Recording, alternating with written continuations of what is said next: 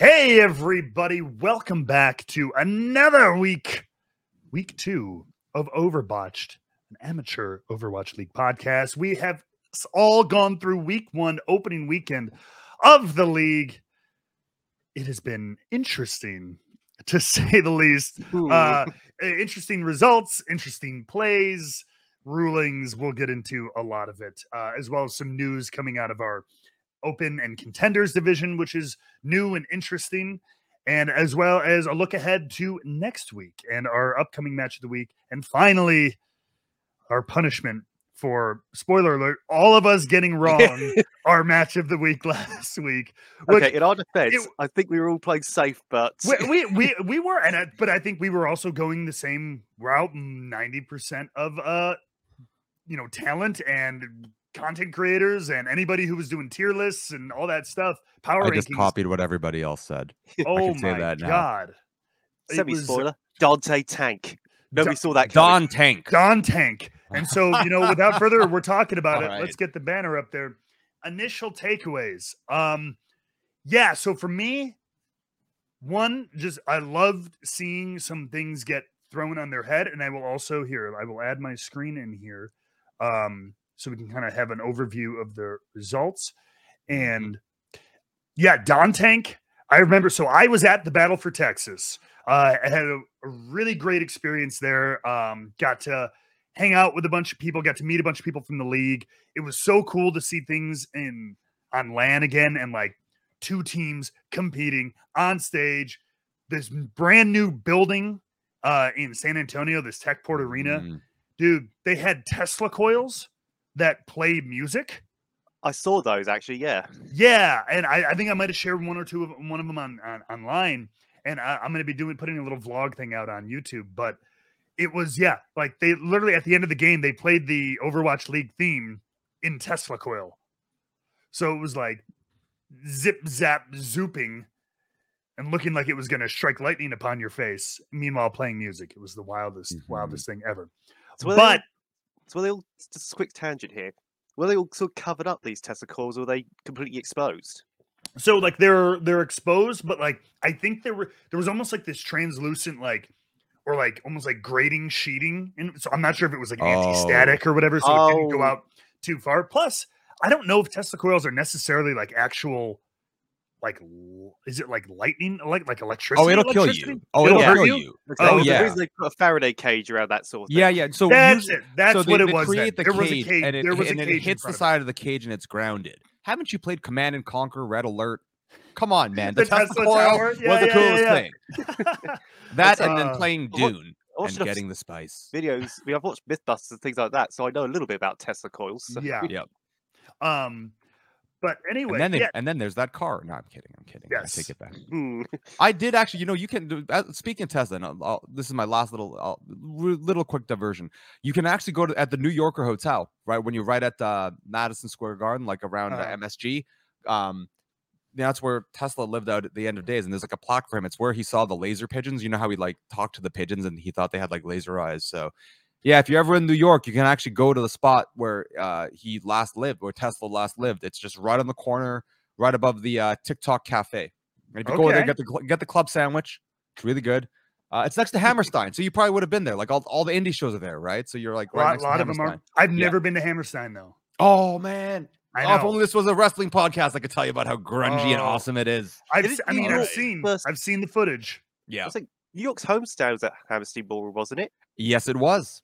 Really? Yes, it was. The NYXL homestand. Yeah, they did it. Cool. They did it there. It's pretty cool. They it's just like one of those old school venues that I'm pretty sure once upon a time was a vaudeville venue. It had to be because it's got the full stage. It's in the right spot. But yeah, great diner next to it too. Well, New Yorkers, you've been shot out. So so the initial thing. Man, initial takeaways. Is anything jump out? I mean, Don Tank, because again, I was there. Was wild. I don't know. I remember being backstage and they were like, we're not telling anybody what our opening lineup is. They even kept it. I didn't know this. So when they were scrimming in like the alpha and in the beta, I didn't realize when you scrim other teams, like in the pro level, they randomize their names. Oh yeah. Oh It's yeah, like, yeah. It's like player 5246. So you don't know who's playing Soldier, who's playing Doom, who's playing Orisa, etc. It's like the way old school DJs were when they would soak their vinyls cool. in water so you couldn't see the tracks because this way you couldn't know what the tune was. Yeah. Because you know, it was like a weapon, like Lethal Weapons. So for me, it was like seeing Dante and Hawk on Doom was like, one, we weren't sure who the other tank was going to be. We knew Winston was going to be there. Right. We weren't sure about the others. And like Doom is a very unique character, but it's pretty cool to see Dante and Hawk. I was like, those guys put in that work. Yeah. Tack visors, man. Holy cow. Those things were like sweeps. I mean, and I'm just gonna say, like, Hisu's little, like, you know, when he capped the point for Defiant at King's Row, like, just that's a classic thing that happens now. You get wiped out. And I love seeing Soldier do that because it's kind of how I always had Soldier in my, I imagine what it would be like if you were a real, in the stories. The encirclement was ridiculous with Doom as a result. The verticality was off the charts. Yes. And everything was about spinning around those poor supports. Like when you saw an Ana getting punished, it's like the camera had trouble keeping up. Yeah. Oh, yeah. But, the pace is crazy. And the narrow angles are weird. Like when Defiant couldn't get through that second point, I'm clearly biased here, but when they couldn't get through that second point. Which match was this? Was this the this Sunday was at King's Row, the Sunday, the Sunday match. And it was Houston. Like, yeah, and it was like all those chip shots you take down when you go like door through door down streets. I'm like, there's so much like you just because you want that visor, you got to get that because it's an instant wipe. But it was weird because I'm learning how to rewatch the game now because at spots where you'd keep two people on the point, three for the counter to go up faster, like. They're still shooting down the hallway, just leave one person on the point. And I'm like, wait, this is confusing to me. But I'm like, oh, yeah, they've mathed this out because Doom clears so much goddamn space. And then last, I really hope they fix this on broadcast because it's a real snafu in my eyes. But not having player names on the player cams is awful. Like you're just randomly showing faces with no names. That's I'm like, I never really noticed, to be honest.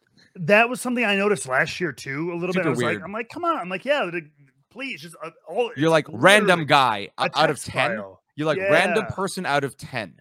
That's not helping me. I think the reason why I don't pay attention to that is because I've been watching the league for so long. It's like I know that's Dante, for example. That's fearless. But most people, a lot of people, and especially if you're trying to bring in new viewers, you want them to get to know the players and everything like that. So I think, that is 100% something that just a little thing, right? Just a little thing. Shadow's saying the player names are on the camera, but I can't see them. They're relying upon you looking on the bottom. On the bottom left. Well, shit. Well, thank you, Shadow. I mean, that's there you go. Oh, speaking of Shadow, so they're there. They're just very poorly done. Holy cow! Maybe a little bit more prominent then. Yeah, absolutely. I know you're looking for us boomers who are blind and I normally just go, okay, hey, I'll look at the top of the screen, like that top bar. That's normally what I do, and then I go, okay, they're looking at the Winston player, so that's true too. Yeah, you can always look up my way of doing it. The players at the top as well. So it would it be nicer like. Give me a Monday Night Raw style big banner. Yeah. I just want giant face. I want their damn Twitter handle. This player, the Echo play, man, was super cool. Echo, because I wasn't sure. We don't know what's gonna happen outside the main. I think we got the core down right. I mean, Soldier Genji seems to be obvious, but Tracer. DPS I'm just saying, like, was it Nero looked great, in his games, and I'm like. Thanks. But like what I'm saying, exactly. But it was really wild though, because like they were like, and Pelican was a beast at times. It just seemed like when they like drop down and they're already shooting that stupid little echo beam that drains your life force, like, it's got the power of Satan. That was intense. But it was really, really cool to see that happen. But but it was the Doomfist play that we're starting to see at least what this stage will look like. I'm just curious. What patches will come in, because I saw that they just put a patch note through, which is that Winston's snipe shot, it's going to take up less ammo load. So they're actually letting him shoot even more. So and we don't know when, because I did clarify, because I was asking him, like, are they, that patch was released literally on like Thursday, I think. Yeah. It had the Zen super kick in it and everything like that. Yeah. The Zen boop. Yep. But the league is not on that one yet. I don't think they'll even be on that one next week. I think it'll probably follow the same sort of patch formula. They typically change patches at each stage. Yeah, So we'll probably see they'll even depending, they might patch it 2-3 times, but we probably won't see it till the next stage. That's what I was thinking. Yeah. But yeah, no, like the biggest. So I think we all expected Soldier based on like our just initial thoughts and everything like that. Were there any like surprise? One thing, I guess it didn't really surprise me, especially after talking to a lot of again at the event I was at, talking to a lot of the pros there, the casters and stuff like that. But after the beta came out, Orisa, with all her work and as fun as she's been and as much playtime I've seen her get in the beta, I believe, was a 0 pick rate. Entire weekend. Yeah. So we talked about this, right? I said everyone's like, Orisa's definitely in. I'm like, actually, no. You made it. Yes, no. You called that one. Because she can't. Here's the thing. The entire game now is played off of extreme verticality and entrance and exit, which Orisa can't do. She's really good if you play the game like Overwatch 1. She's really not that useful if you do not play that way. Yeah. Yeah. Right. So because Orisa had a very set play style for a number of years, like put down shield, everyone hides behind it, and then take shots. Yeah. With this version of Orisa, you can't really do that. And she would get shredded by a good Soldier and Genji. Like, it doesn't matter what she does. And that's, what I think is interesting, too, is people would say, oh, but when Winston dives, she can spear her. I'm like, yeah, but Doomfist can punch. And his cooldowns are faster. Like, yes. And when you look at how the comp's been built, I mean, I predicted Ana Lucio's backline.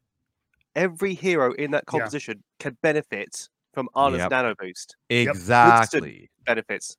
Genji, we all know the history of Genji nano boosts and things like that. Yep. Soldier benefits. So every hero, I mean, even when they went into the off meta picks, like the Winston, the Doomfist, the Echoes, every hero could play with Ana very well. Oh, it was the weekend of Nano Visor, Nano Blade. Oh, but you know what was awesome, though? I loved seeing the Briggs come out on some of the defensive plays, right? Against when they weren't sure what to do with the Dooms. Just going to say, it was really cool to see.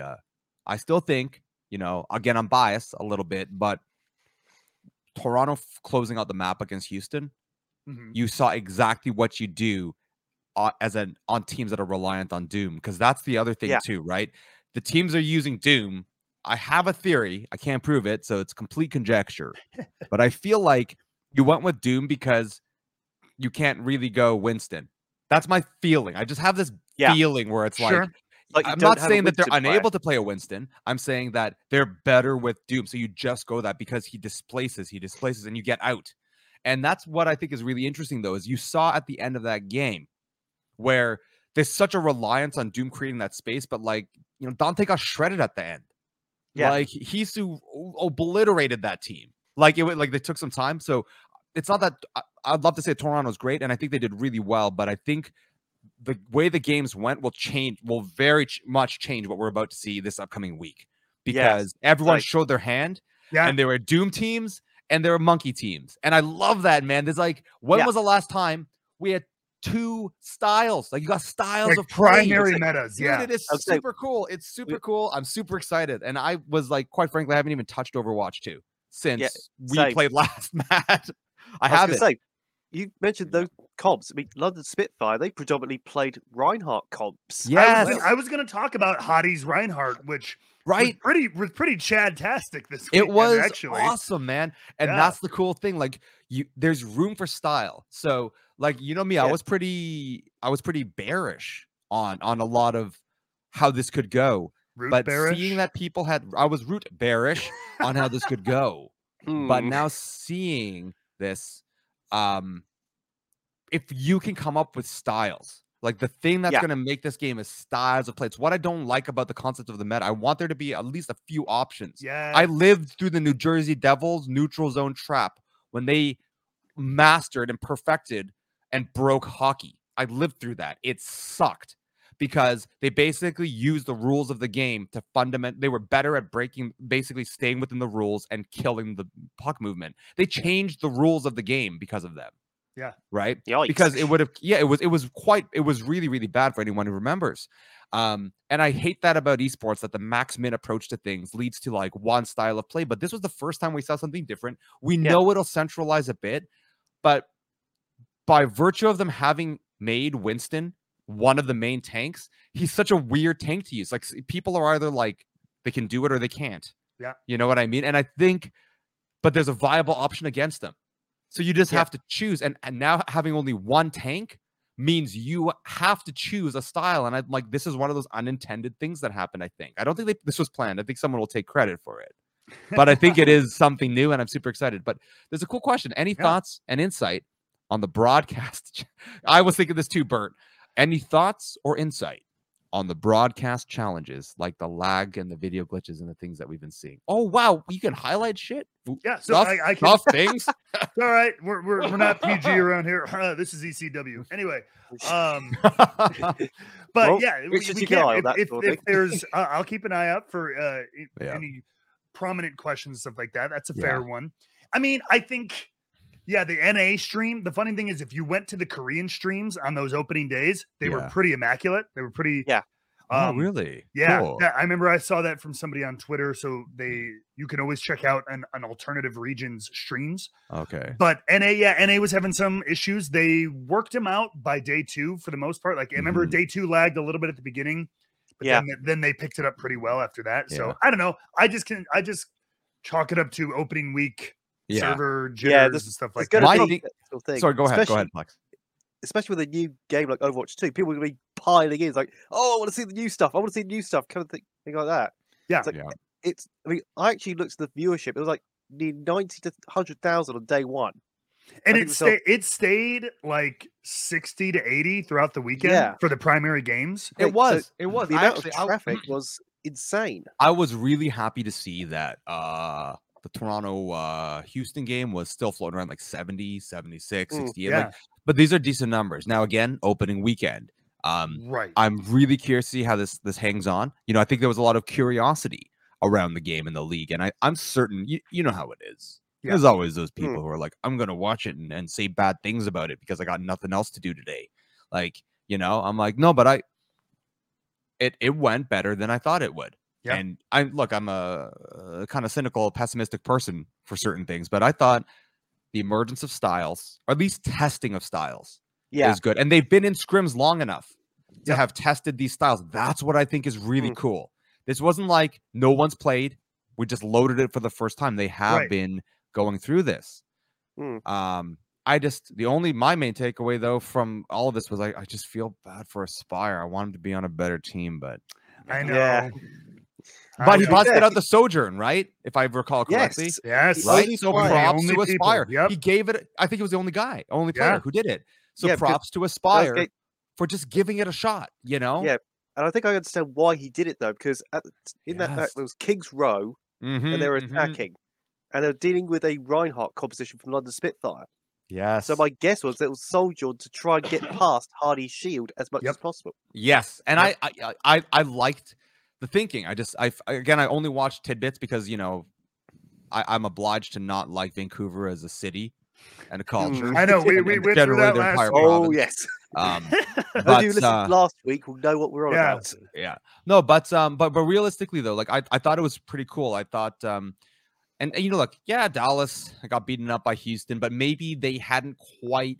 It just felt like they hadn't solved. You know what? It felt like they hadn't fully addressed the Doomfist equation. But I think they just got. Honestly, I think they got thrown. I think they got thrown. But the thing is, let's wait till the next week, right? Because now they've gone through it. Yep. And that's what they're going to be working on. And I also love that, man. That this is a league where you kind of know what they're going to be working on. They're going to be fixing a couple things, and like. This is the benefit of a new game. It doesn't feel so rote right now. And it's not that all the rules are unwritten. It's that you can sort of see where each of these teams kind of have to improve and what their path can be, unless you're Vancouver. Yeah. Or London in general. They had we'll see. London looked pretty decent. Yeah. London was so that was going to be kind of my next like who are teams and or players who defied some expectations from you? Muse, man, Muse, our tank on Toronto, dude. I know, you know what? He gives me that Yakpung vibe where it's like, yeah, okay, that might have been a bit of a weird misplay. He got left out of position a couple times. That's a very Toronto Tank thing to do. Yakpung always did this, but they had a rough match with Washington. I bet correct. Muse was getting bullied a lot. Out of it was out of position. He got caught in those funny corners, right? Yeah. But when he was on against Houston, oh, dude, it was beautiful. It was beautiful. And these are a lot of new names. And then I think you know, it's interesting. Like, you know, Finale did pretty well too. I think there's like inconsistency, but I was really happy on that side. No, truth be told, I only watched really the Toronto and New York games closely. And I think New York is doing better than what a lot of people thought they would. I think they thought they were going to be awful. New York was one of those ones that jumped out to me, even though they had a rough weekend results wise. But I still remember that first game right up here that 1-3 to the Gladiators. But I remember map 1, the control map was like. Right, very close. I think they went 1-1. They were in the game, and then I mean the last one it was like 90 to 100. Yeah. It was close. It was not a runaway. And then the map they took, that push on Circuit Royale, I remember watching because I was at work too, and I kind of kept coming back to it. And it was halfway through. I'm like, all right, they're done, right? They're done. But man, Yaki's echo play came through clutch. That's where you were talking about it. And I was very, very shocked when they even got that map up. So they looked much more contentious than I expected. Yeah. So once they got to the final point, like that little last bit, they really did stabilize. Yeah. And I think once teams learn how to stabilize more effectively, we might see more different results. I think everybody had Shock as like fine. Nobody had him like at bottom of the barrel, but I think they outperformed what a lot of people thought as well with the kind of brand new roster. I think everybody, of course, was expecting Proper. I don't think people expected a ton out of Kaluge, but I thought he did really, really well. And I think I thought Sam did really well. Oh yeah. Again, out of that DPS line, I think he was the one people are kind of like, we'll see, whatever. But I think he kind of earned his spot there too. Because the O2 Blast players, rightfully so, will get all the attention. But Sam just flew under the radar when he got started. Like, who's this guy? And then he just turns up again. He goes, "This is who I am." Yeah. But I mean, I will say another player that caught my eye was Merritt on Houston Outlaws. Yes. Man. He just seemed like okay. It's like he had a confidence in that he knew what he could do. Yeah.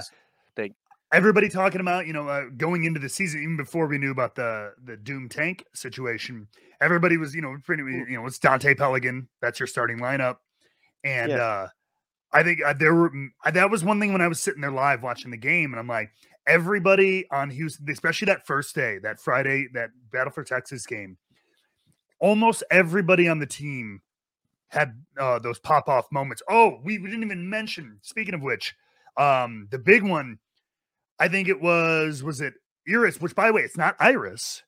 He wants everybody to know it's Iris.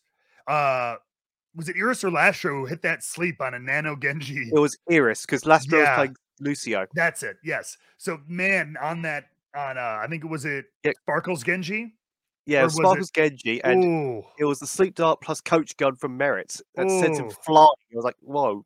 It was beautiful. Yeah, I mean, there's a lot of players that really did catch my eye. I mean, putting on my Mayhem hat for a second. Yeah. Checkmate showed up to work. Brilliant. Because last year, when I looked in Kookie's team from last year, we'll call it, I just thought to myself, he's too passive on his Tracer and Genji when I saw him play that. I mean, yes, we all know about his Reinhardt, things like that. Sure. Seeing him under the gun bar system, he looks a lot better. Because, as I said last week, my concern was whether or not the team would be able to integrate like aggressive players and more passive players. But it looks like Gunbar's got them playing a unified style. Yeah. And it's really fun to watch because they're not sort of jumping in for no reason or anything like that. They're jumping in with purpose.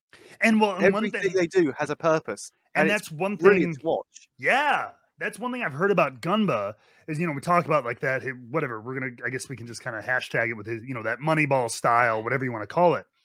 But he, what it breaks down to is from a lot of people I've talked to kind of in the industry is that he's really, really keen on you stick the player to what they do best.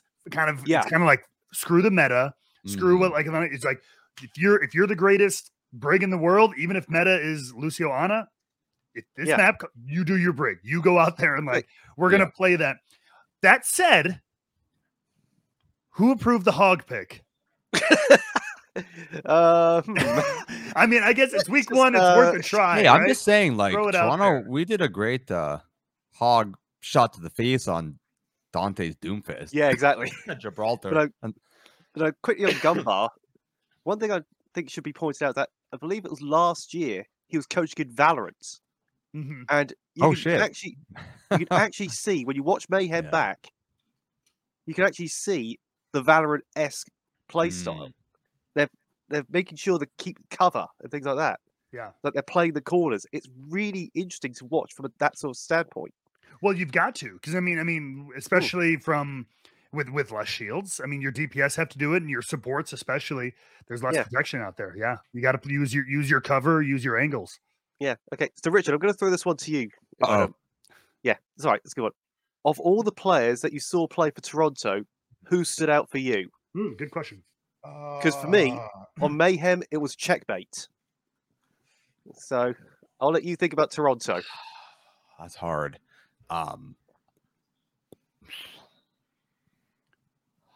Man, I'll tell you, I thought you mentioned. I thought Hisu popped the hell off this. You know what it was? Yeah. See, that's a challenge because we had our ups and downs. Right? Lots of ones and ones this weekend. Inconsistencies, it's going to happen, right? Because it's the first round. I would say when he was on point, Hisu was obliterating people. He was clearing people out. So but the thing is, I expected that from Hisu. Yeah, I figured Hisu could do that. For me, it was actually seeing Muse really hold it down on tank because you're just not sure how it's going to go, and I thought it went really well. That was it for me. Yeah. Fair enough. Matt, question to you. Same thing again, but for Houston Outlaws, because I know you were in their camp at the weekend. Yes, I was there. Who was the Houston Outlaws player that stood out? I have no loyalty. They bought you. They bought you. They bought me a plane ticket. It's like Money Inc. or something, or like IRS. $1 million. You're part of the $1 million. I know you're not officially a Houston fan, but I'm just throwing the same question to you, but for Houston Outlaws. Yeah, no. And you know what? I will say this after being like, and this is where some of the emotion and stuff comes in. I think sometimes that's hard with esports, with it being so kind of separate and a lot of it played online and everything. It's we miss that. That's why we miss live events. It's that feeling of being in the baseball field, right? Like it gives you that a little bit of something. So being there, I definitely became even more of I was already like a fan of a lot of the players on Houston and stuff like that, but being there and seeing that particular game, which was a very surprising result and everything, it was just a very cool experience. Their fan supporter, and we're not going to get into this tangent. We'll save it for another week, Richard, but we've talked about this before. Yeah. About with the flawed, admittedly, franchise system that's involved with the Overwatch League, some of the best teams do that community kind of outreach because, I don't know, a lot of these teams, they're from Philly, but they play in Korea, or they're from England, but they play in Texas. And like, it's weird where they're everything is as far as locality. But Houston have done a really good job with their local supporters groups and like, Lone Star Vanguard, they were the second in the league. Yep. So mad props to that crew, of which some of them went off to start off AOE Creative, who do a lot of stuff with Overwatch League. Yes. And they showed up, and like, it was cool to see like the fervor there and everything. But anyway, getting back to Plex's question,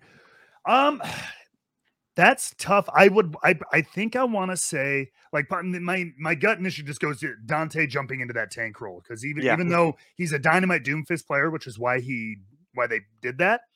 But he's also like, I'm going to pull that one because he's experienced. He was ready. I mean, even seeing the post show Q&A, he was very confident and ready to jump into that role. So for my money, it's Merritt, stepping into there, rookie on the team, stepping in there with, a role star, or I think was the MVP, was it Pelican or Rookie of the Year?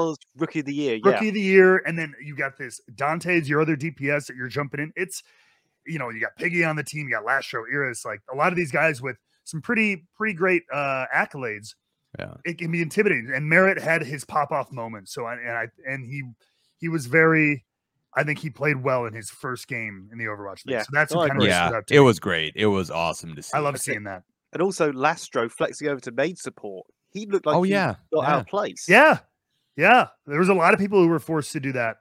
And it was very cool to see.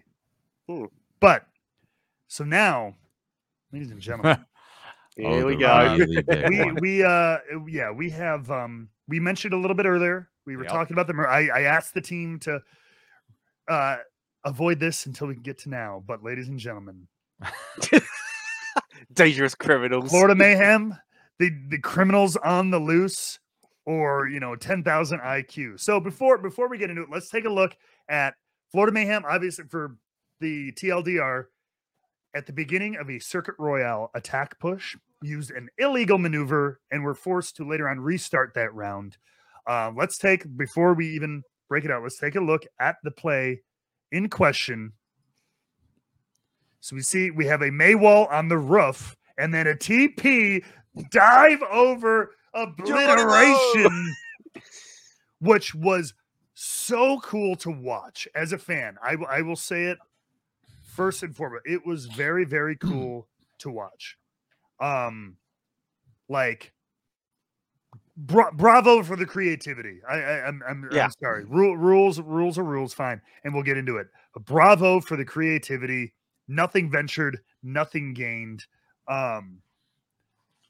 So, all right, I'll jump in, but initial thought, Plex, you do the Mayhem chord. Yeah. So I'll give me your initial thoughts, reactions. Okay. So I was in the watch party we were doing in the Discord, and everybody's immediate reaction was, what on earth? And we just thought to ourselves, wow, that's amazing. And literally, we were like, the chat was like 900 IQ. Let's do this and things like that.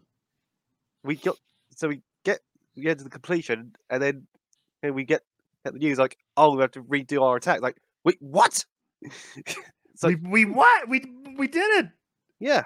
And there's a lot of people. There were those that were like, oh, Mayhem are going to be salty. We were more confused about, like, okay, you said this is illegal, but yet you've let other things fly in the past. And I think to yourself, and the common question among us was, what if this was the San Francisco Shock or the Dallas Fuel, one of the bigger name teams, rather than just Mayhem, who are a mid-table team? That's true, and that's fair. Like, I don't know if that. I mean, that's all. The only issue I have with that idea is like that's just very presumptive. Like, you're assuming that they wouldn't do that to San Francisco. I get why, because like, would they do that to Dallas? Would they do that to Shanghai, etc.? But if we don't have, you have to. I think that's a little presumptive, but I understand the feeling behind it. Matt, I feel like you're one of those guys who really thought the LA Kings deserved to beat the Maple Leafs in '93. You just spoke French to me. I don't know what any of that means. Anyone who knows hockey will know that these things can and will be done. That's right. Yes. Right, because Gretzky wrote, because who wants to see a final with the Canadians and the Leafs when you're in the middle of an expansion movement? It is a thing. I do put weight with this. I think it could happen. Yeah, but I think one thing I will say.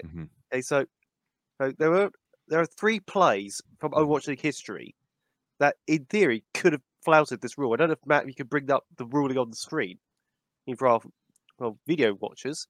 Which one is it? Because the one that Gunbar tweeted. But I mean, the 3 plays that came to mind was last year, Striker on the Shock getting Maywall boosted onto that Oasis. Yes, I remember a lot of people mentioning that. That could have been called up. You also had, in 2019, I'm not sure, Richard, you might remember this, the DeFran grab on Hollywood. Yeah, when he went over the top and he boosted himself. Yeah. There's Shock with the bastion on the chandelier. Yeah, there's that as well. Yeah. And the other example I'm thinking of is on Havana. It was in stage 4 of 2019 when Washington Justice, ironically, were playing Florida Mayhem. They set up with a Fire Mercy composition. It was like a spawn hold on Havana point A. They put the Farah above the Havana attackers' spawn. So even with a hit scan like a McCree or a Widowmaker, you couldn't hit him because they could just pop over the other side. I think to myself, surely that isn't legal. Yeah. And then Matt, obviously, he's got the infamous Eigenvald play as well. Yeah. Exact same maneuver. And I know right there. Athena did it in Apex as well. Take a watch right here. Maywall on the roof, jump right over to point. So it's a question of 2 points from my perspective, this is me not just as a Mayhem fan, but as a league fan as well. First point, why do it now when you clearly, as you can see on screen, let things like this slide before? And secondly, if you don't want teams doing that, why don't you put an invisible wall up there? So that is what drives me crazy, because like no known exploits. It is not an exploit if the map is open. That's like saying, oh, you used an exploit, you know, when the doors opened, you shot through them.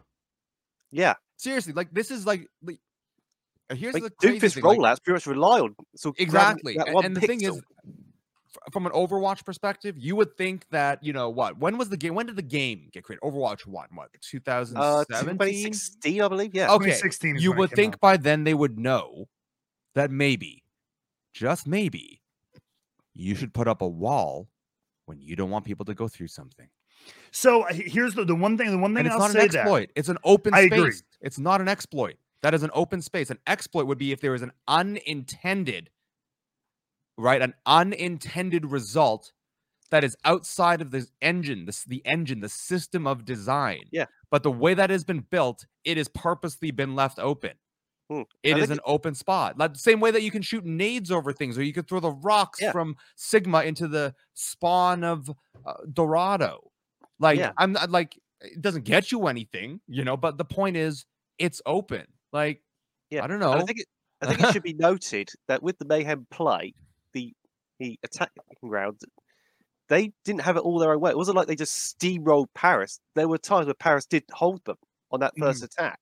So it wasn't like they were steamrolling off the back of that play. It was literally, after that point, it was a very competitive match. It was just that sort of stood out. Yeah.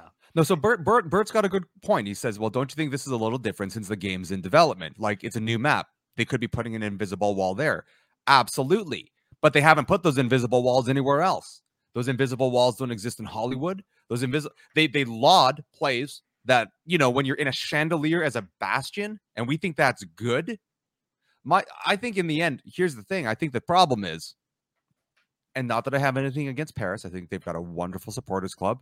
Much love to Rooster Club. They are super awesome. I always thought Paris had a super weird team announcement video, but I won't go into that. No, there's reasons why it was very weird, but I won't touch it.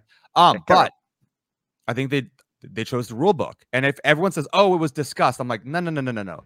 Discussed? This is a league. This is a competition. Like, I feel like someone brought it up. And then in a pinch, they're like, yeah, we should redo it so it doesn't raise the question right now. Well, what I've heard, I mean, I think Avala tweeted this, who's Paris' team manager. Apparently, other teams questioned what was going on before Paris did. So it wasn't Paris themselves who initially made the complaint, which is fine, and like that's neither. Yeah, and I kind of get that. It's to me, it's more. So this is apparently Gunba. This is the tweet you're talking about. That's the rule. That's the rule. No exploits of known bugs includes roof surfing, Doomfist on Midtown, or any other. See this, but that's a bad rule. Like all roofs, or like if they said roof surfing, all roof surfing, incredibly do they mean roof surfing when it is specifically Doomfist in Midtown? Because roof surfing in and of itself is not a bug, or if it is, then they got to really fix the engine of the game. But that's so. A bunch of other players came forward that you can't Doomfist surf on any roof. So that's just an example in the rule here. But like apparently, if you do that on Rialto, it's illegal as well. So, Mortal Man, look at that comment right there. So let's bring that one up, because I think that's a great point. My view is, what about heroes like Farah? Isn't her point to be able to go over stuff? They can't just keep putting up walls. Right. So here's my answer to I think this is what they're trying to have the best of both worlds, because they have certain heroes who on their own have the ability, your Farahs, your Echoes, things like that, who can be your over-the-top, or maybe, you know, in certain situations, even the Winston, the dive over something tall like that, like a high hitbox kind of area. I think the idea in the developer's mind and the league's mind, the idea is like, yes, in those individual hero cases, that's what they're designed for. So you got to be able to look up and have your hit scan ready to go. But the idea of being able to send your whole team in some kind of thing like that maybe feels like it's a little bit. I think I agree with you, but the bigger point to me is this: it is so vague. They're bad at writing. Let's be honest here. This is not a rule. That's my issue. This is what gets tournament operators and TOs and everyone who does community pugs. This kind of rule is what gets people into so much trouble, and that a league and a competition has been written off something that is barely interpretable as English is appalling. Like, this is, who writes a rule like this? Like, nobody would write a rule like this. But what I think is, honestly, this is the bigger thing, though, is that outside of this, if some teams are saying, well, that's not allowed, and they were even, let's just go with it. Let's go with the rationale here. They're saying other teams said they knew that this couldn't be done. Okay. If Florida's like, we didn't know about that, that just shows how bad the internal communication around what the constraints of the game are. And that is a bigger concern for me. Yes. Because we cannot have a culture of rule booking at the top tier. Like, rule booking is there for like the average small tournament because we expect that in tier 2, 3, 4, and whatever else. But if we get into this level of poor communication, lack of understanding, and the inability to come up with consensus for play, it's going to keep coming up because they're playing off of a beta. This will come up again. Yeah. But I think in the end, I think it's just really cheesy that someone would even rule book it like tough or take the map out of rotation if you knew this was a problem. But if you knew that it wasn't going to be a problem because it was clearly explained, which it wasn't, then the map is allowed. But what you have here is just an absolute failure from a league management perspective. It's on the league. It has nothing. I don't blame any team or any player. This is 100% on who's setting up the games and communicating with teams and players. I can only imagine how bad the information is for them. I mean, for me personally, I've got nothing against the ruling itself. I can accept that. It's the lack of historical consistency. Yes. Okay, between us, Estoppel, my friends. Estoppel. It's between the three of us. We've named 4 examples that could have potentially flouted this rule, and nothing was done about it. It's only now. I agree with that. It's like the best way I can put it is you get, and they celebrated it too, Plex. That's the thing. We celebrated these rules, and now it's bad. Why is it bad? Because you used it against Paris. The best way I can put it is, let's say you have a referee refereeing 2 matches in whatever sport. Let's say hockey, just to keep it with Richard's knowledge. So let's say you have the same referee for 2 matches in a row, and they're different teams. The referee pulls a player up for a foul in one match, doesn't pull him off in the second. Exact same incident, style of incident. And that's what I feel like right now. It's like you waived these previous incidents with the same referees, essentially, only to pull them up now. Yep. Because I'm assuming the referees have been the same all over the years. Yeah, I would imagine as well. I agree. I think the biggest issues are the consistency in the enforcement and the vagueness of the writing. I mean, this reminds me of those contracts like that you see where like basically like, all right, so like we have your image controlled for in like all universes for all time, all examples. It's just like just anything. It's just anything. That's what this reads to me. Is it's just like any known or unknown exploits. Like, okay, what if it's unknown? How do we know it's an exploit and not just a maneuver? Well, that's the thing. The fact that they wrote if it's unknown, what is an unknown? But they have not exploit? Defined what an exploit is. This is honestly, like, this is the crappiest writing I've ever seen of a rule. Like, we write better rules than this, and we spend more time on this than like when we did like Defiant community tournaments, because rule booking happens. But the fact that this like you have to define what an exploit is, not say no exploits of a bug. You have to define what it is. Is it a bug that there is no, like, think about it this way. If open space above a building is a bug, that means no buildings can have open space above them. Yeah, which basically would negate Fire and Echo's ability to get, I mean, like Rialto, for example. Yeah. Fire hiding in the courtyard. Rialto doesn't work as a map anymore. That's why, honestly, this whole thing, to me, it just didn't make any sense. Whether or not it was a rule or not, or it even lives up to the spirit of what was discussed, it doesn't even make sense, because what they're describing is a central facet of the game. It's like getting mad because we used a puck in hockey. I'm like, yeah, that's how you play the game. Like, I just, and exactly what Plex said. I don't know. I just think it's weird, but again, rule booking at Overwatch League could, but again, Bert, great comment. He goes, Overwatch League, Overwatch Season 6. coaches challenge rule like the NFL. Yeah. And actually, to be fair, I think that is an awesome way to manage rule booking. I've always thought that is good. You're allowed to challenge on the rules and the measurement, and you go to the VAR. Well, VAR is a bad example because it seems to always screw up. Thanks. We just got VAR. That recently. But you can do it. It's done a lot, right? You can challenge, but I think that makes sense. You just limit it, right? And why not? If you're not sure, have it there, and then you create this concept of you can allow rules to be interpreted, but all rules are policy, and you need consistency in application. Otherwise, how can you develop a strategy around how the game works mechanically if the rules of what are legal mechanics are constantly being changed on you? Yeah, I agree with that. And I hope they figure this out because Doomfist is clearly going to be in the game. Yep. Yeah. They better figure this out real fast. It's going to be an important part of it. As I said earlier, it's a case of a lot of Doomfist rollouts are based off of hugging that 1 pixel. Yep. To get that extra speed boost. Yeah. So it's like, okay.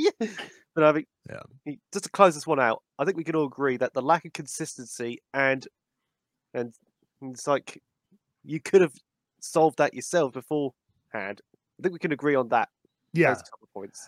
Mm-hmm. It's like they had the opportunity to say, okay, we're going to put some invisible barrier up there to make sure you can't do that.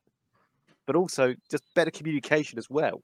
To me, it's not even about the barrier, because then you limit. My only thing about that is then you limit if they are still okay with, you know, a Farah flying over, or Winston jumping over. Like if they're okay with the idea of like arcing the building or whatever. Like if you put a ceiling there, you take that out. And so my thing is then, because I went and tried it, and you can't put a sim TP on the roof, right? You just can't do it. You look up.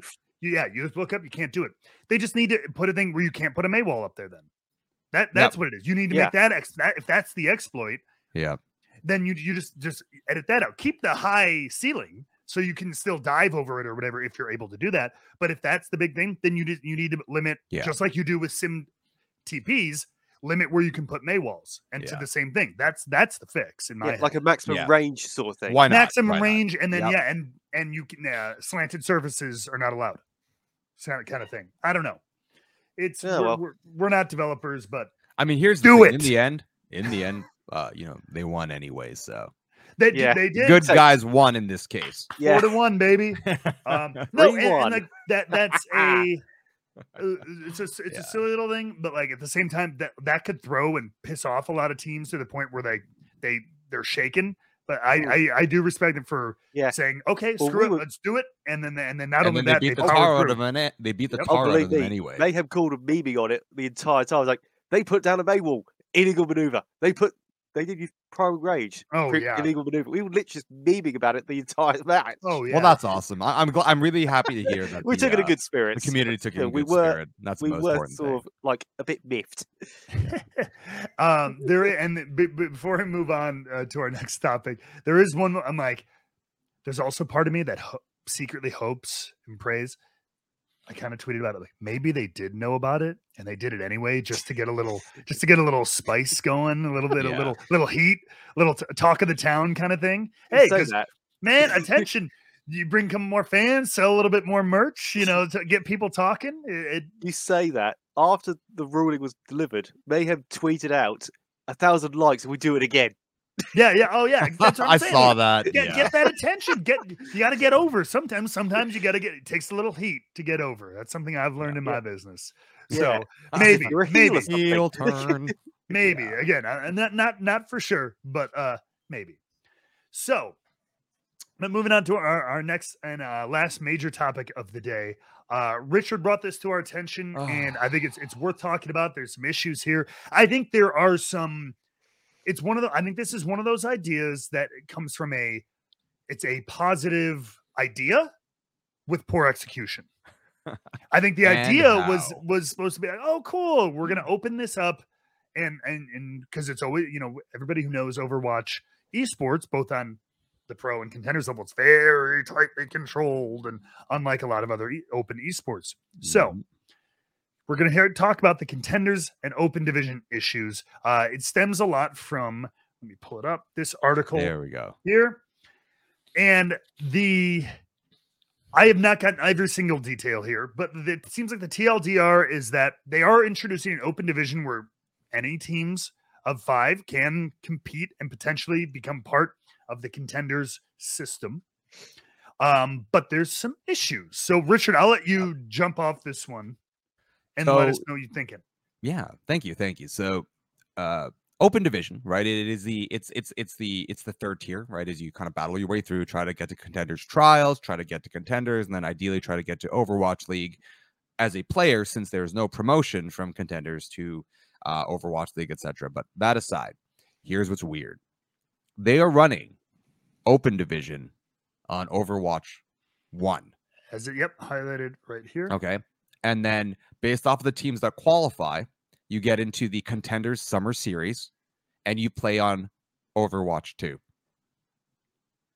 So, couple problems right off the bat. One, let's just get to the basics. You need a roster of 6 and set up a team. And let's just say you're really competitive, right? You've got to set up a system to get really good at Overwatch 1 just to get to a tournament. To make to the top 32. To get rid of one of your players, because whoever that second tank is, peace. You got to get rid of them. Just to play a game with a completely different objective, skill requirements, etc. Now, I mean, in theory, you don't have to get rid of them, though, right? I mean, because a lot of players at our level... Yeah, but the thing, though, is you're not playing because you're going from 6 players to 5. Somebody's not playing. Right, but can I imagine it would be like the pros where it's like, hey, maybe this map we have so-and-so flip in for tank. Yeah, but that's when you're paid. That's when you're like paid for things and you're making some money. You're not a bunch of kids and young or folks who are doing things because they're trying to make it. Thank you. I mean, that was going to be my issue. Yep. They're trying to do these things where it's like, okay, so you're playing cricket because you're going to play baseball. I'm like, okay. But then there's the other issue, which is that the requirements around the games are fundamentally different. Right? Now, they have a rule that says you must retain 3 of your 5, which is already a confusing rule, speaking of rules. Because when you say you must retain 3 of your 5, you mean you have to retain 3 of your original 6, not 3 of your 5. It's 3 of your 5 players must be from your previous roster, which means they're already assuming these teams are going to come in to sub people out altogether. So you've built a culture where you're already saying you got to put in hours of time because you might be seen. It even says you might be noticed by scouts in the Overwatch League. I hate that kind of emotional overture. I think it's needlessly baiting and taking advantage of people's good nature and hopes and dreams. Yes. But you're saying, I'm going to have a team of 6 people, of which only 3 of them must be retained. So I'm actually expecting people to do this just because you're going to be let go? Do they really think this is going to create a healthy culture around the system where you're creating a complete feast or fire setup, right? With teams that are being run by independents where we know there are cultural problems. How many harassment issues and really generally bad behavior have we seen? We're talking about a league that's like, oh yeah, we're going to open things up, make things accessible. And their solution was to create a system that means you have to throw out not just your strat, but actual players. And on top of that, if you are a competitive team, it means you now have to sit and come up with a really good strat for Overwatch 1, a game that nobody's playing anymore, and then have another set strat for OW2. You're doubling the carrying requirements for people around this game. That is very hard to do. So you're asking people to do all the work for you, figure out your solution, because maybe, just maybe, you're going to go to Summer Series and get your ass kicked by people who've been playing on the beta for the whole time because they're the only ones with the access. Yeah, because the contenders. So you're going to make it in just to get your ass kicked. So it's a squash match. That's their solution when everyone's been saying we need better support around developmental because we're burning a ton of hours. We have no tournaments. We can create no financial viability. We're not allowed any real sponsors. Community licenses are limited by how many events you can run at a certain amount of money. Oh, but now the big gift from the league is that we're going to give you a tournament built off a game that's not even part of the competitive scene anymore, just so you can go through the stress of having to carry through all the fallout from the problems we have from playing on a beta. Just play the damn the tournament. Put the open division on the beta, or don't have a season.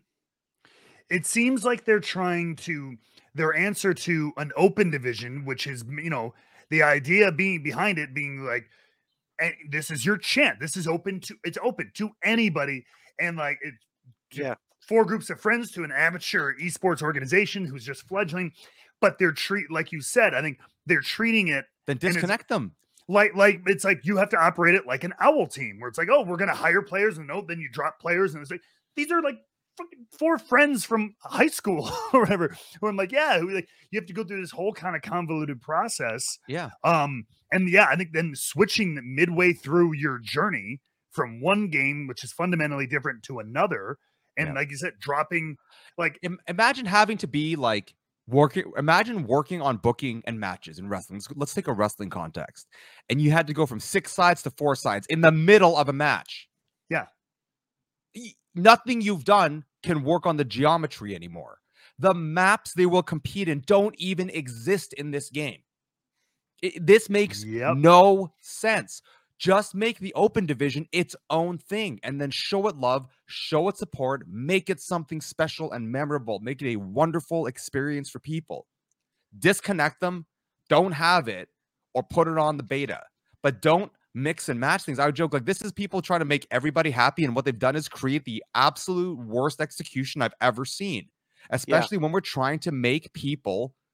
We need better development. This is a perfect way to obliterate developmental. They've made a pyramid where at the lowest tier of the pyramid, you're not even playing the same game. Yep. Who thought of this? My issue, and like, here's the thing. Like, I get it. So beta comes out. They have the alpha. Beta come out. Closed beta. That's fine.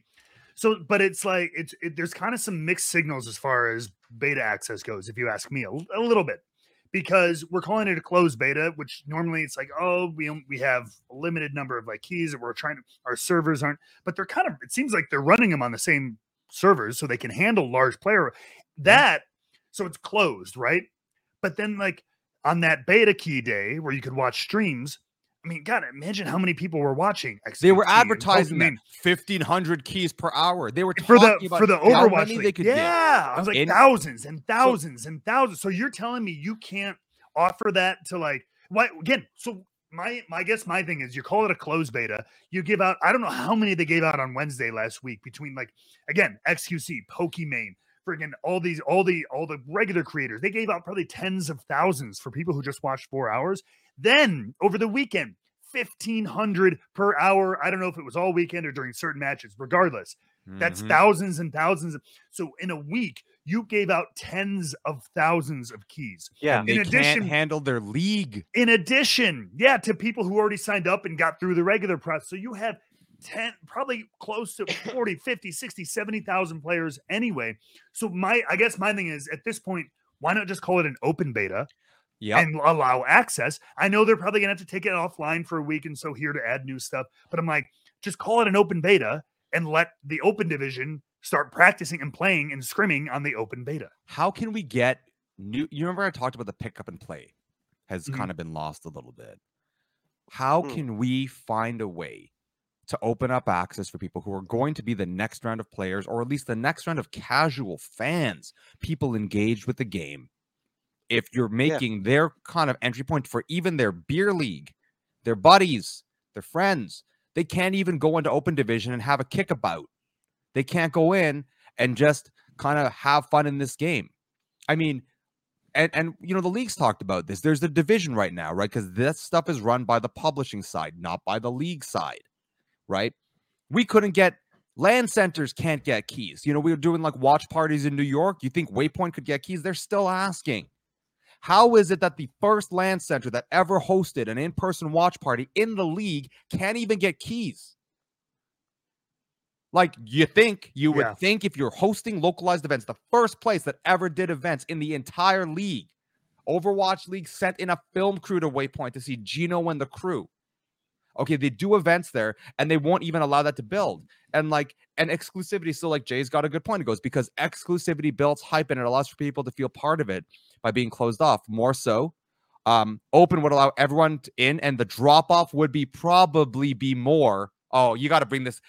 Jay, I love you. More so, Open would allow everyone in, and the drop off would probably be more than they'd prefer when people realize they don't prefer what is being offered. I think, again, this is me putting on my operations hat. I think Jay's onto something, because I think the exclusivity thing is 100% true. I don't agree with the thing that they won't prefer what they're being offered, because I don't know. I do think it is an improvement. I do like the path that they're going. I like 5v5. I like the but you're like a tank though. You're not a support. It sucks, man. When you're coming in, and I imagine structure. Yeah. No, but my whole thing though is, in the end, the whole vision, and this is where, Plex said it already. There's weird inconsistencies in communication. It seems like the rules around could have just been easily explained. This is a very easy a problem to solve. The entire vision of Open Division, 2 contenders, right? And I'm not going to get into the relegation crap, but the whole point was, you could come in and you start playing with a small beer league team, and through practice and through diligence, and you got to go through some hardships, and you'll find a way. You're going to have good teams and bad teams, but eventually you could qualify from that Open Division, and you could make it into contenders. Yeah, I mean, this no longer exists. The point of a pyramid is anybody can make it. Yeah, you can be Swansea. You know what I mean? Well, a prime example of what you mean is Clockwork Vendetta. Oh my God! Exactly. They one-tricked their composition all the way to contenders with no coach, and literally they were a bunch of one-tricks. They played Orisa Hogg, Torbjorn May, and what was it? It was Anna Zen, and the Anna player would flex over to Widowmaker as needs be, and they did this during the GOATS era, and they caught the imagination of so many people because they were a complete amateur team. I know, going against Paris Eternal Academy. They went up against so many academy teams, and in some cases beat them, one-tricking the style. And it feels like if you're doing this, in a way, you're losing that magic. Yeah, and they've given everybody, it's like saying, well, do you want chicken, or I don't know, do you want a chocolate sundae? And I'm like, well, let's split the difference. We're going to just take that chicken and shove it in the sundae. Oh, there, God. Now everybody's happy. I'm like, this is, honestly, and I don't say this lightly because I've lived through that contenders run. We got dropped back down to OD at one point at Revival, and we had to fight our way through. Now, if you told us that when we go back to Open Division at all, it's hard enough to keep players. It's hard enough. We have no money, right? I always joke about Revival. We were good at what we did. We were honest, and my God, were we dirt poor. We had none of the money. We had, shout out to Vitamin for helping us through so much, and shout out to Advanced and our sponsors. They helped us as much as they could. Quick shout out, and I want to put this out. I mean, it's been out there, but can we quick shout out to Vite Ramen just for all the shit they do for the T2 and T3 events and everything, dude. I didn't know a whole ton about him between meeting Richard, who we pissed off. Apparently, he's running away. No, I'm kidding. No, but seriously, I've met a lot of people who run and do work on tier 2. There you go. Tier 2, tier 3 events, because there's so little you can do in the Overwatch League system on the independent level. It's I said, it's so controlled. There's so many limits and everything, and it's so hard.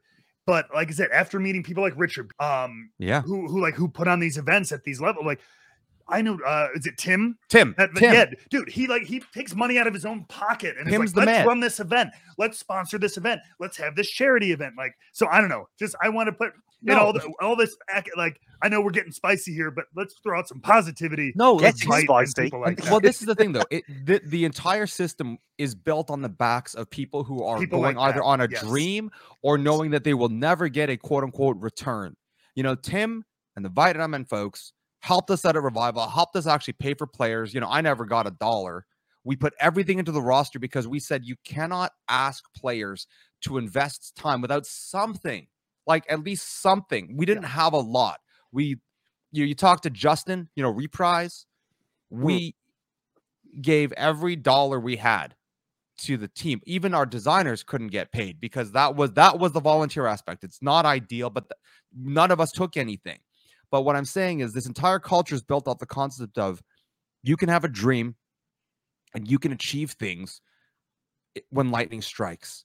You can go and you can do amazing things with you or your team or whatever it is, and you can make your way up. Yeah. And what we've done with this system is basically, quite frankly, from an organizational perspective, been like, well, you know, if you're an open division, you're not even going to play the same game. That's how little we think of you.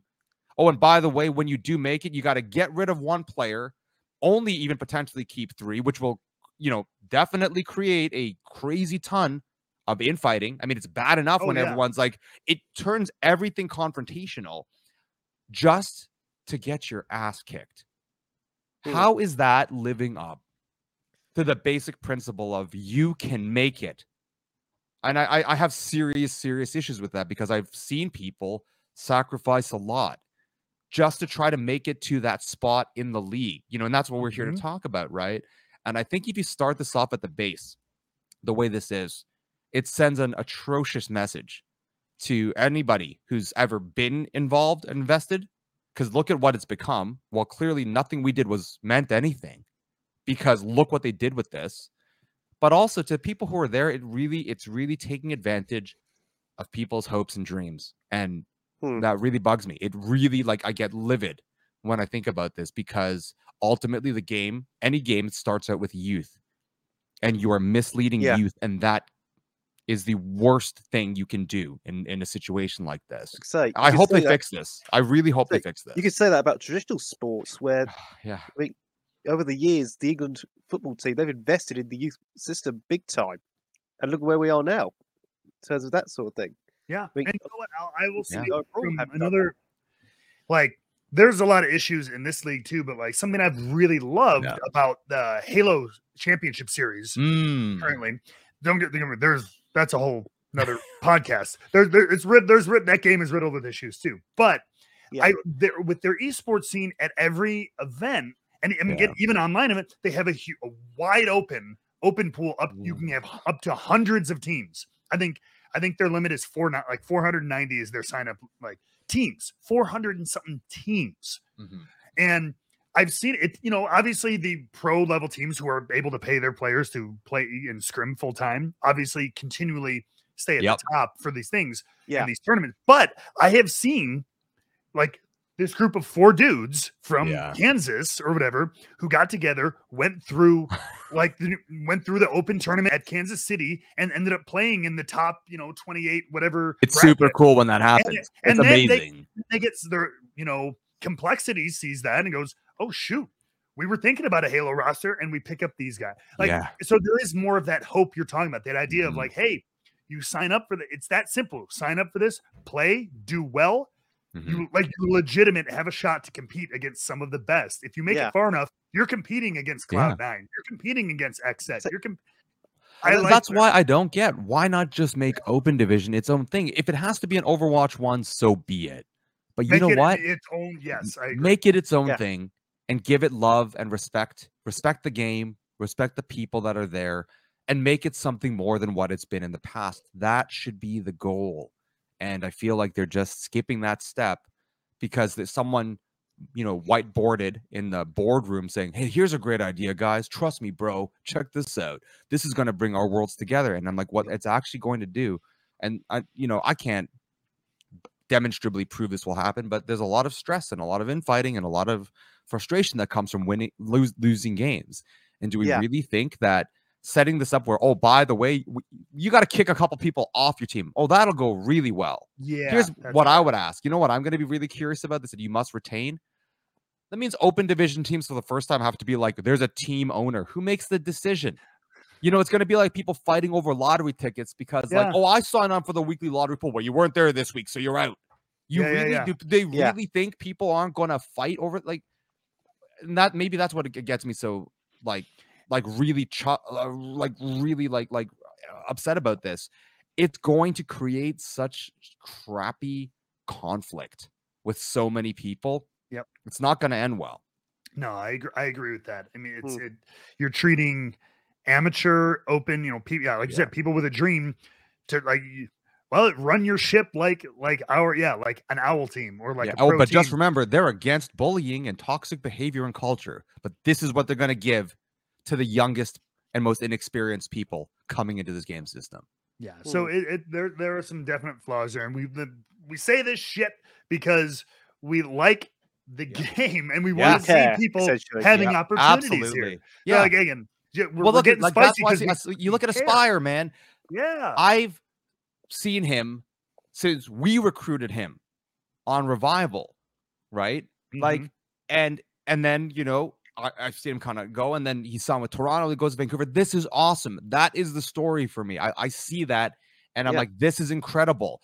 Great person, good head on his shoulders, great skill, works hard, has been through good times and bad times, and they make it. And look, this is what people will always try to romanticize as the esports meritocracy, but I do like these things happen. Every player right now has kind of gone through that. We don't have like the you can't money your way through a D1 school and a family paying for a new medical building, and that's why you got on the team kind of thing. It's not like that yet. And we at least have to. I just hope that, like, they can't even pantomime this right now. And I'm like, look, I get it. There's a lot of turmoil. We got to be realistic too. There's been a tremendous amount of staffing changes. There's a tremendous amount of realities. There is another reality that we don't touch here, which is that, you know, Blizzard went through some things, you know, needless to say.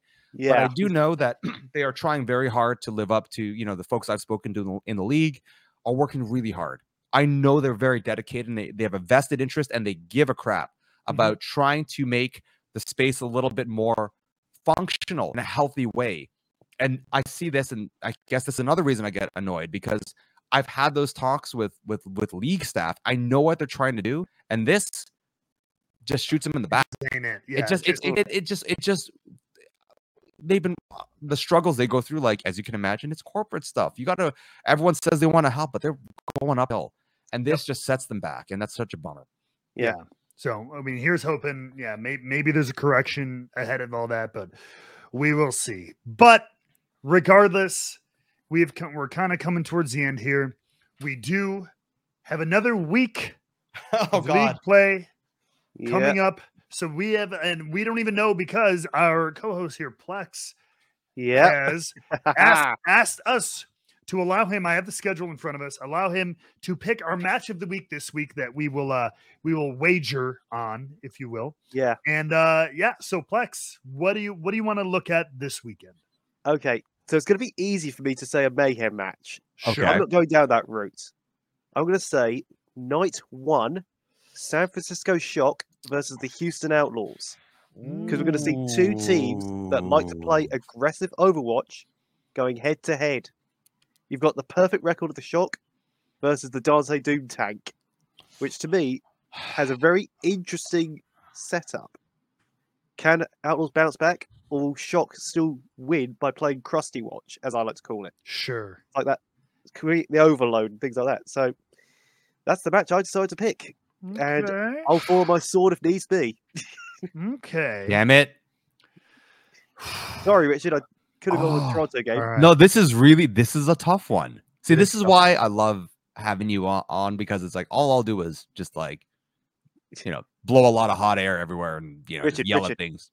Richard, at least I didn't pick a Vancouver game. Vancouver. Well, they're playing New York, and that's one of the times I'd say they're gonna get dusted by by the Burrows. They don't stand a chance. It'll be a beautiful catastrophe for Vancouver. Yeah. Okay, so I may as well start this. Yeah. I'm gonna say 3-2 Shock. But Houston, but my thought is it's gonna be Shock will go 2-0 up. Houston will then tie up, and then Shock will win in the last map. Because it's going to be that close, in my opinion. Okay, cool. I love that you have the storyline built, man. That's awesome. That's just my thought process. Oh, okay. Okay. Who do you think I am? Michael P.S. Hayes? You don't want to be that. Yeah, you don't want to be that. Yeah. Too outlandish. Yeah. All right, so Flex is locked in at 3-2 Shock. Okay. All right, Richard, you go. What do you? I'm at 3-1 Shock. I think Shock have the mechanical and strategic know-how to. After I saw the end of the Toronto-Houston game, we've seen how you can exploit Houston's reliance on Doom, like their Doom play. I think Shock will figure this out after a map, so I think it'll go 3-1 Shock. Okay. So for me. Yeah, all the logic based on their performance makes me want to put shock in for a win. I do want us all to have different score lines though, and because that's one of the things I think is going to make this whole like wager thing work better. We should all have to pick different score lines. So Plex has the 3-2, you have the 3-1, and I can't in good conscience book a 3-0. Like I don't believe it's going to be a 3-0. So like I'm going to be the believer. Screw it. Throw it. I'm going to go 3-2 Houston. Oh, so you and Plex are going to be watching this game like hawks. Yes. Yeah. That's going to be great. Yes, absolutely. So and one of us will be laughing at the other.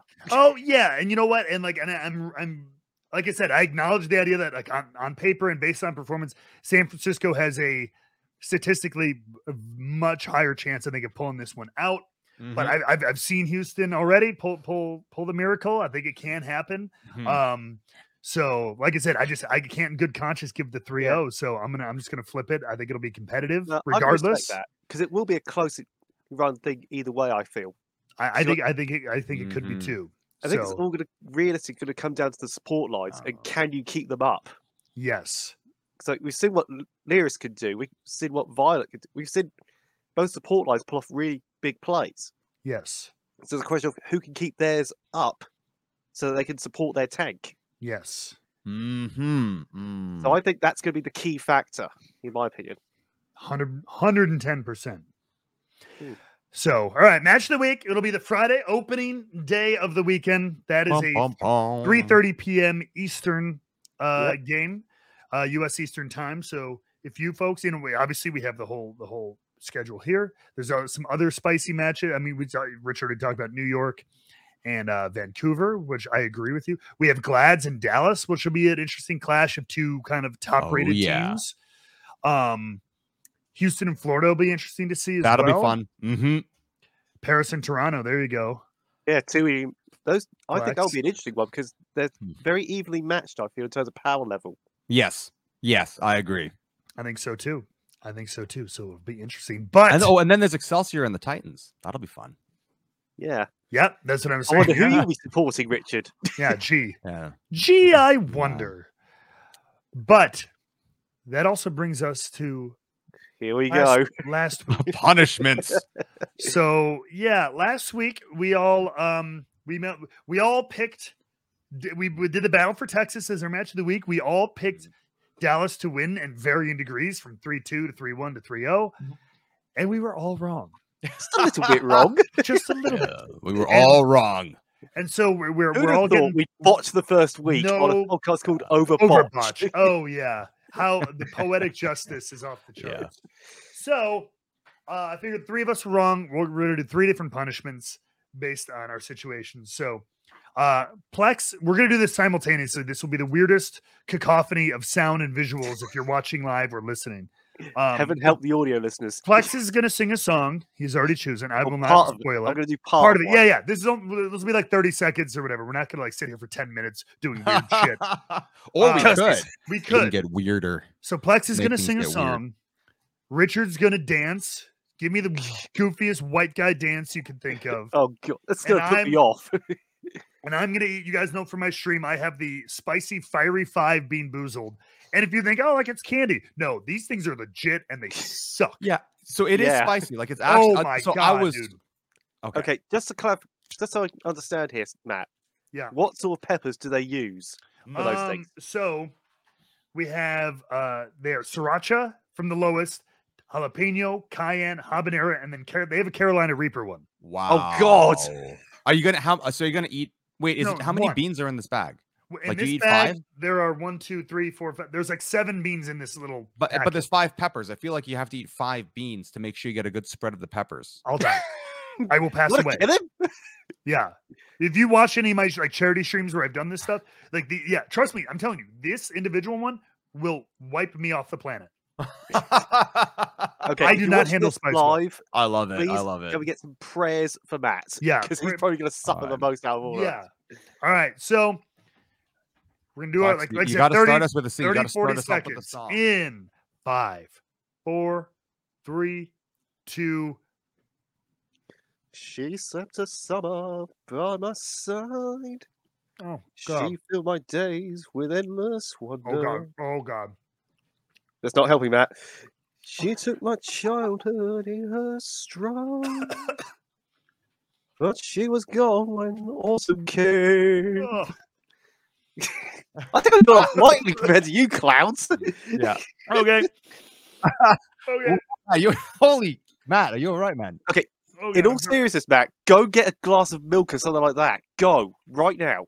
I got my Greek yogurt. Oh, thank God for that. Your head has changed color, man. He's got Oh my God. audio listeners, he's got bright red. Oh, wow. I Legit. actually didn't realize those are actually spicy. I thought they were like spice flavor. That's what I was saying. I'm like, anybody's like, oh, he's got the hiccups now. Yeah. That's brilliant. Dies before Tuesday night stream. We don't have time for that. Yeah. Well, I think it's a good time to wrap it up, isn't it? On that note. Yeah. Oh my God. Thank God it was there. Holy. I was going to say, thank God you had that. Yeah. Wow. What do you know which pepper that was? I think that was a dark red one. So I think it might have been the Reaper. Wow. Because I've tried a bit the Reaper of those, or the Cayenne. Yeah, because I had one of those chips once and I was like, it's just hot. It's just like unpleasant. Those the one chip challenge, yeah. Yeah. Those ghost pepper chips or whatever. Oh, they're awful. Yeah. Awful. Oh, yeah. Somehow survived. Somehow. All right. Oh, we will do more punishments for Who's Wrong next week. Again, remember the game will be where it is Houston and the Shock on Friday. So everybody out there in the OverBOTCH community, make sure you're watching that one as well. Watch all the games so you can catch up. But we will be back here next week, same time, same channel, all that deals. And if you haven't hit usual business, you haven't hit that like or subscribe button on any of the YouTube or any podcast platform. We had most of our listens from Spotify this week, so thank you very much for coming out. Leave a comment. It really helps with everything like that. Same thing with the YouTube channel and stuff. Comments, everything drives those algorithms forward. So appreciate you helping us out on this one. Yeah. Until next time, everybody, for Richard the Great Root Bear, for Ploxomatic, and for the Drama King, myself, have a good one. We will see you next week. Pray for Matt.